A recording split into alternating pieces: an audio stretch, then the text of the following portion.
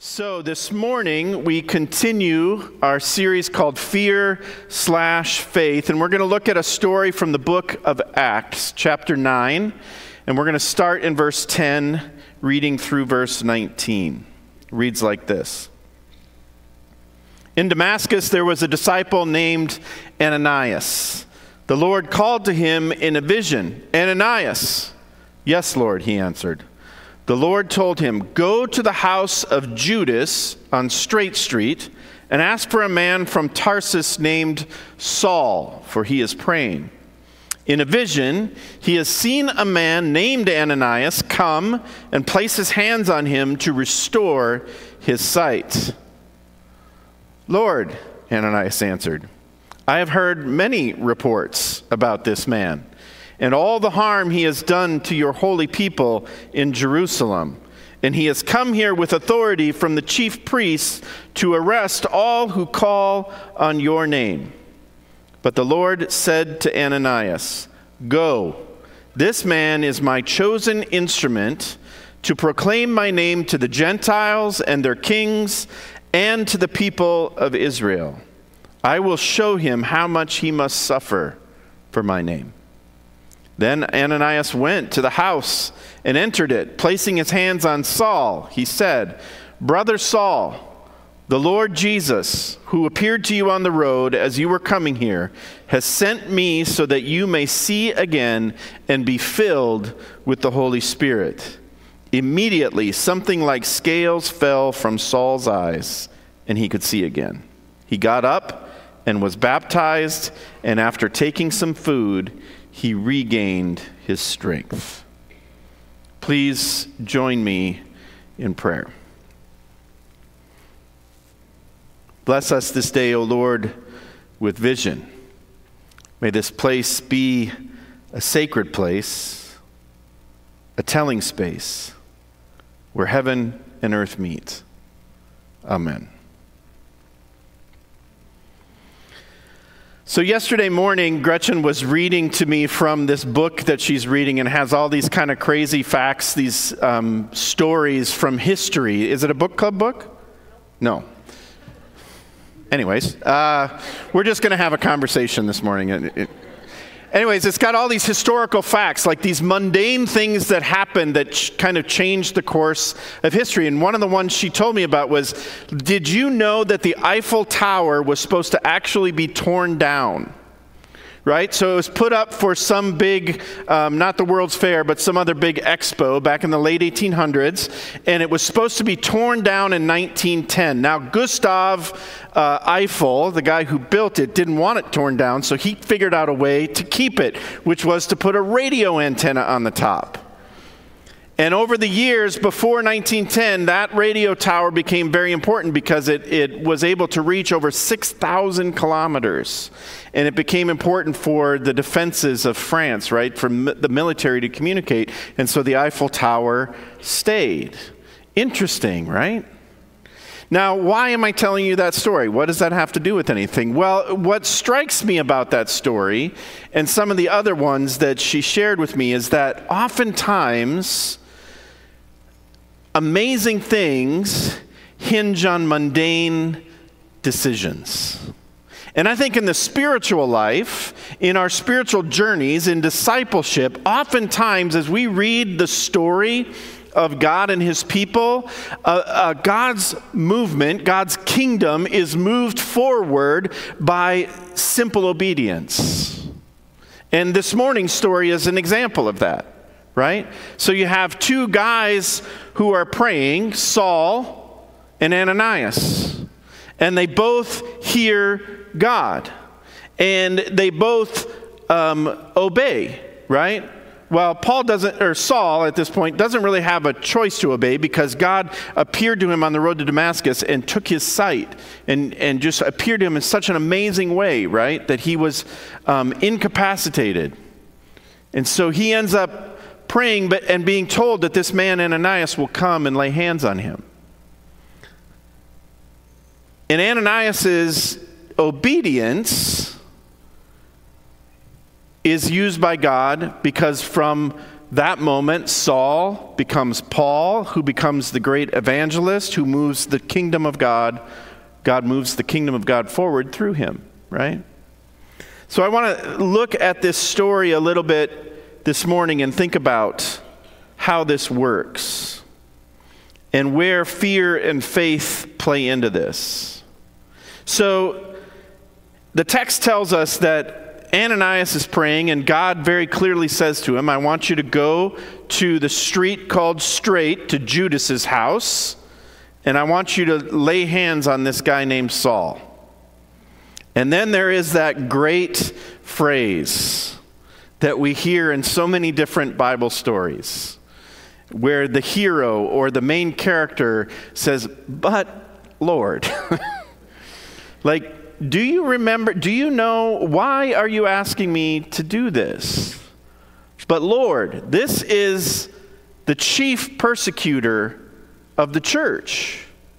This is the guy who is persecuting your people. And God says, yeah, I know, go.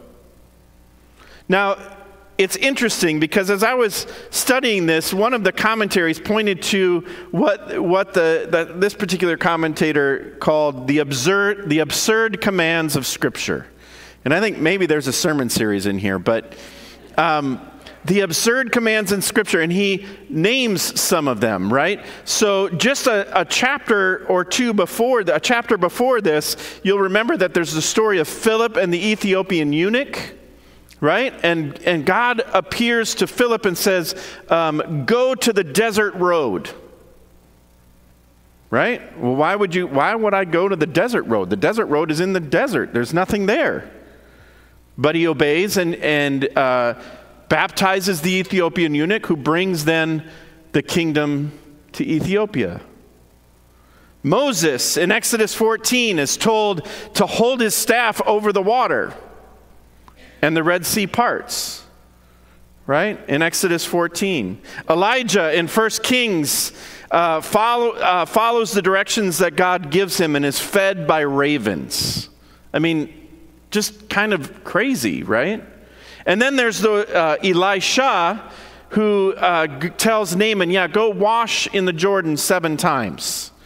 And Naaman's cured of his leprosy. So it's these absurd commands that God gives, like they make no sense. So when God appears to Annanias and says, go and lay hands on this guy named Saul, it's in line with the way that God operates, right? We see this over and over again in Scripture. God asking people to do things that seem to go against good reason.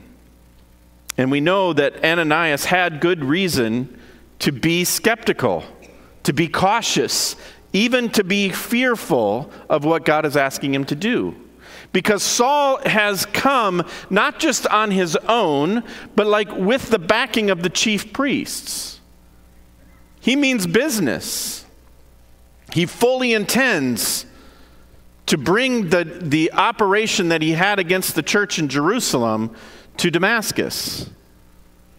And so for God to say to Annanias, go, this man is my chosen instrument, that's a big shift. And it requires a great deal of faith to lean into that command and obey it. But Annanias does. Annanias goes, he lays hands on Saul, scales fall from his eyes, and then the rest of the story, as Paul Harvey used to say, right? But I want you to notice some things as we go through this text. The first is in these verses 15 and 16. There are 3 shifts that happen here that are important. Go, this man is my chosen instrument to proclaim my name to the Gentiles and their kings and the people of Israel. I will show him how much he must suffer for my name. So 3 shifts that happen in these 2 verses. The first shift is Paul goes from persecutor to chosen instrument. That's a big shift. Paul goes from being absolutely certain, we'll come back to this, absolutely certain that he is doing God's work. right? He knows. He's got the backing of the establishment. The chief priests have signed off on the work that he's doing. But God moves him from persecutor to chosen instrument. He goes from persecuting the church to being its primary voice, its primary evangelist. The second shift is from Israel only to the Gentiles and their kings. And then the third shift is from prominence to suffering. Paul's role as chief persecutor no doubt brought some prominence. But now God is saying, I will show him how much he must suffer for my name. So Paul, in the midst of this story, or Saul, experiences these shifts, and I have to imagine that there must have been some disorientation for him as well, right? I mean, imagine this. Saul is absolutely sure that he's reading it right. That this sect, these Christians have to be flushed out. We've got to get them out of here because they are harming God's people. There's no question in Saul's mind that he's absolutely right. But God shows, Jesus, the risen Christ, shows up on the road to Damascus, and all of a sudden, Paul's world is turned upside down, and he has gone from absolutely certain of one thing to absolutely certain of the exact opposite. That's a pretty remarkable shift. Now, Luke in Acts doesn't go into any of this. And really, in Paul's letters, we don't get a lot of sense of what that might have been like. But I can only imagine that it took some getting used to. That Saul didn't just step into this full-fledged and never had to do some reorientation. Right? It's an interesting thing. But Annanias is sure of some things too.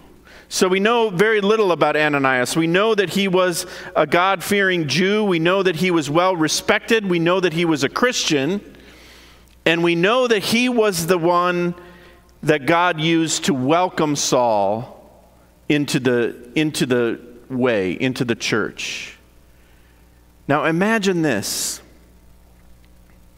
Imagine the people group. Imagine the type of person that you can't get there. We know we're supposed to love everybody, I know. But I also know that we all have somebody or somebodies who we have a hard time with. That we're sure we're right about who they are and what they've done and how it's supposed to be. Now imagine that God says to you, go and call them brother or sister. And that's exactly what Annanias does. Annanias knows exactly who God is sending him to. He knows exactly that this is the guy who's killing Christians. And he goes and he lays hands on him and he says, Brother Saul. He obeys. I imagine that took some reorientation. I mean, sometimes I wish they told the story differently and we got a little more inner monologue, you know what I'm saying? It's like, I can imagine, at least for me, and our personalities show up in this stuff, right?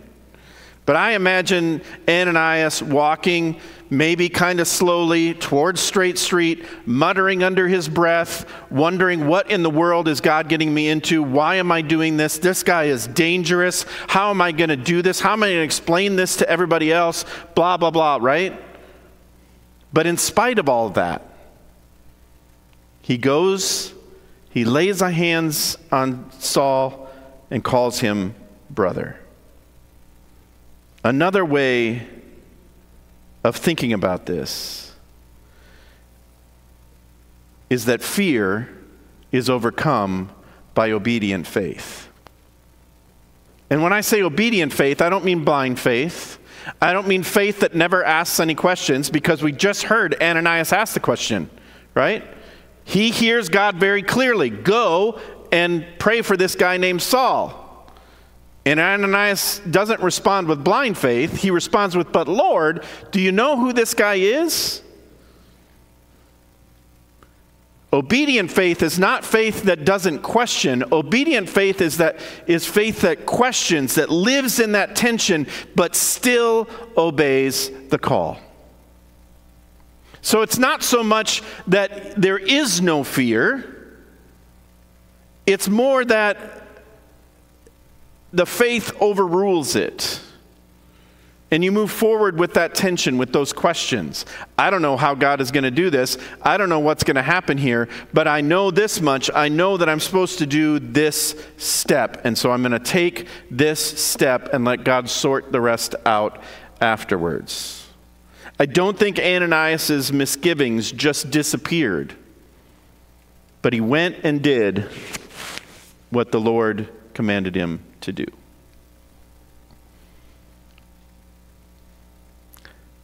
So it occurred to me as I was reflecting on this text this week that perhaps you identify this morning with one or the other of these men.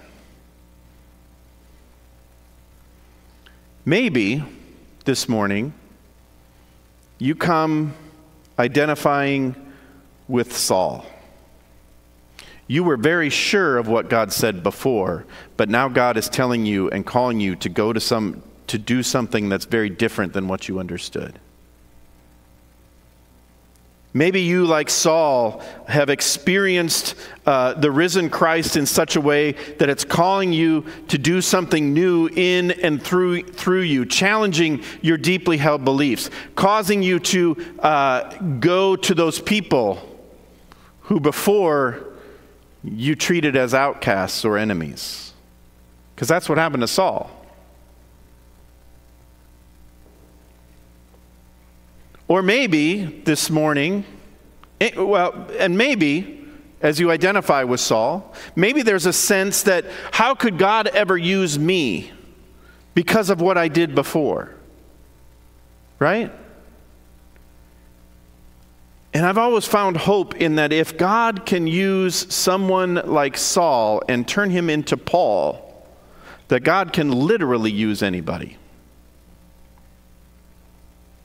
Or perhaps you identify this morning with Annanias.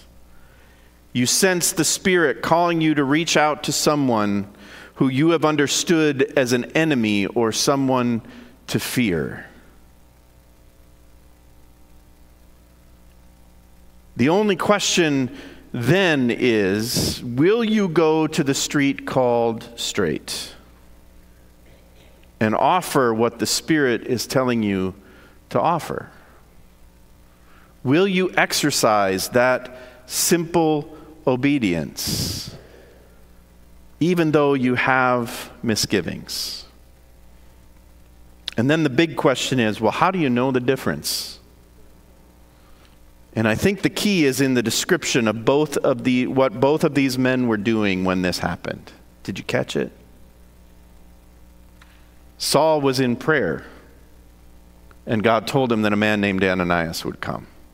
Annanias was in prayer, and God appeared to him in a vision and said, go to this man named Saul. If you find yourself this morning identifying with either of these men and you wonder what the Spirit is up to in your life, I encourage you to pray, to seek God's direction. Ask God to show you. And then obey. Because I know that the sense is that sometimes we think, well, God doesn't speak to me that way. And yet we all know, I think, what that still small voice sounds like, what that nudge feels like, that sense of you should send a note to this person, you should call this person, you should reach out, right? So pray, seek God's direction, and then exercise that obedient faith, and just see what God might do. Amen.